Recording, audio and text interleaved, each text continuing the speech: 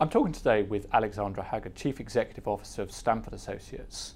In the first interview, we talked about the key tenets of the relationship between St James's Place and Stamford Associates. What I wanted to go on was to ask her about what she means by the pathway to investment success. So, Alexandra, how would you define that? So there are 5 key areas that we look for when we talk about the pathway to investment success, and this applies to the managers that we're trying to find to recommend to St James's Place. So first of all, we look for managers who are skillful. Then we look for managers with transparent processes. We look for long time horizons. We look for fundamental investing, and we look for concentrated portfolios. So in terms of skillful or talent, how would you define that in more detail? So that's a really important question actually, because it can be quite difficult to distinguish skill from luck. But the thing that leads you to understanding skill is if you can really analyze the way that portfolio managers make their decisions. Because what we're looking for is decisions that can be successful on a repeatable basis. And the way that you become successful is through experience and through learning from really successful managers. The second area was a transparent investment process. Again, what do you mean by that? So the importance behind the transparency of the investment process is actually being able to get in and get to grips with how the managers make their decisions. So even if a manager has brilliant performance, but they won't explain to us how they get to the decisions that they make, we can't be comfortable with that, and we don't think that it's good enough for St James's Place. And going on to talk about time horizons, St James's Place always talks to its investors about requiring a long-term perspective. But what does that mean in terms of the way in which Stamford looks at its managers? Yeah, so I think long time horizons are a really important point. And the reason is because in the short term, there's so much going on in the markets that it's really difficult to decide whether an investment decision is a good one or a bad one. But the longer you wait, the less the noise has an impact. And so if you think about the managers who we have on the platform, Neil Woodford often talks about his time horizon as being forever. And Hugh Young will quite happily hold stocks for up to 10 or 15 years. Now, many of the others are in the more 3 to 5 range, but it gives you an idea that you really have to be in this for the long term. And so that means that between Stamford and the investment committee, sometimes we have to look through shorter periods of poor performance. Absolutely. And actually, in some cases, we've recommended managers who have poor performance at the point of time that we are suggesting that you hire them. So part of that, of course, must be the fourth aspect of this, thinking about fundamental analysis.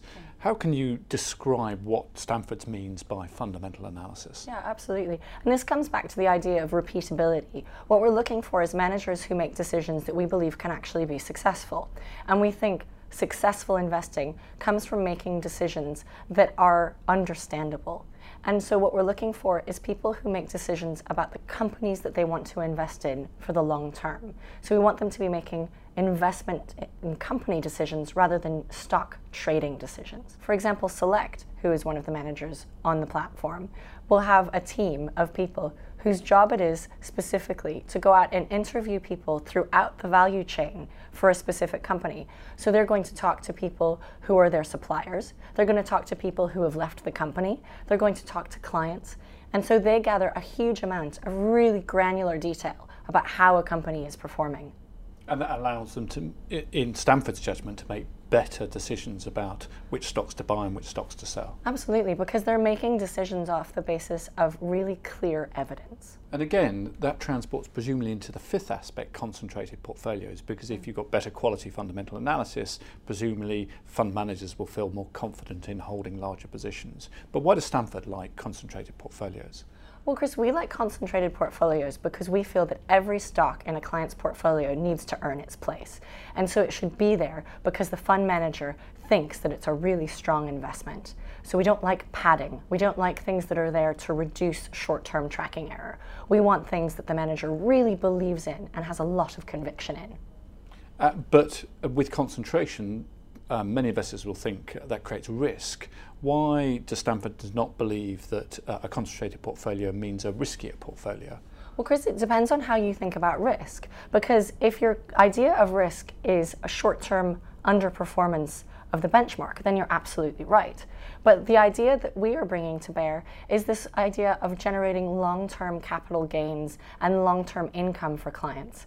And we believe that investing in the right companies, because that's really what it's all about, is finding the right companies to invest in, is the best way to do that. Alexandra, that's all we've got time for today. Thank you very much. Thank you, Chris.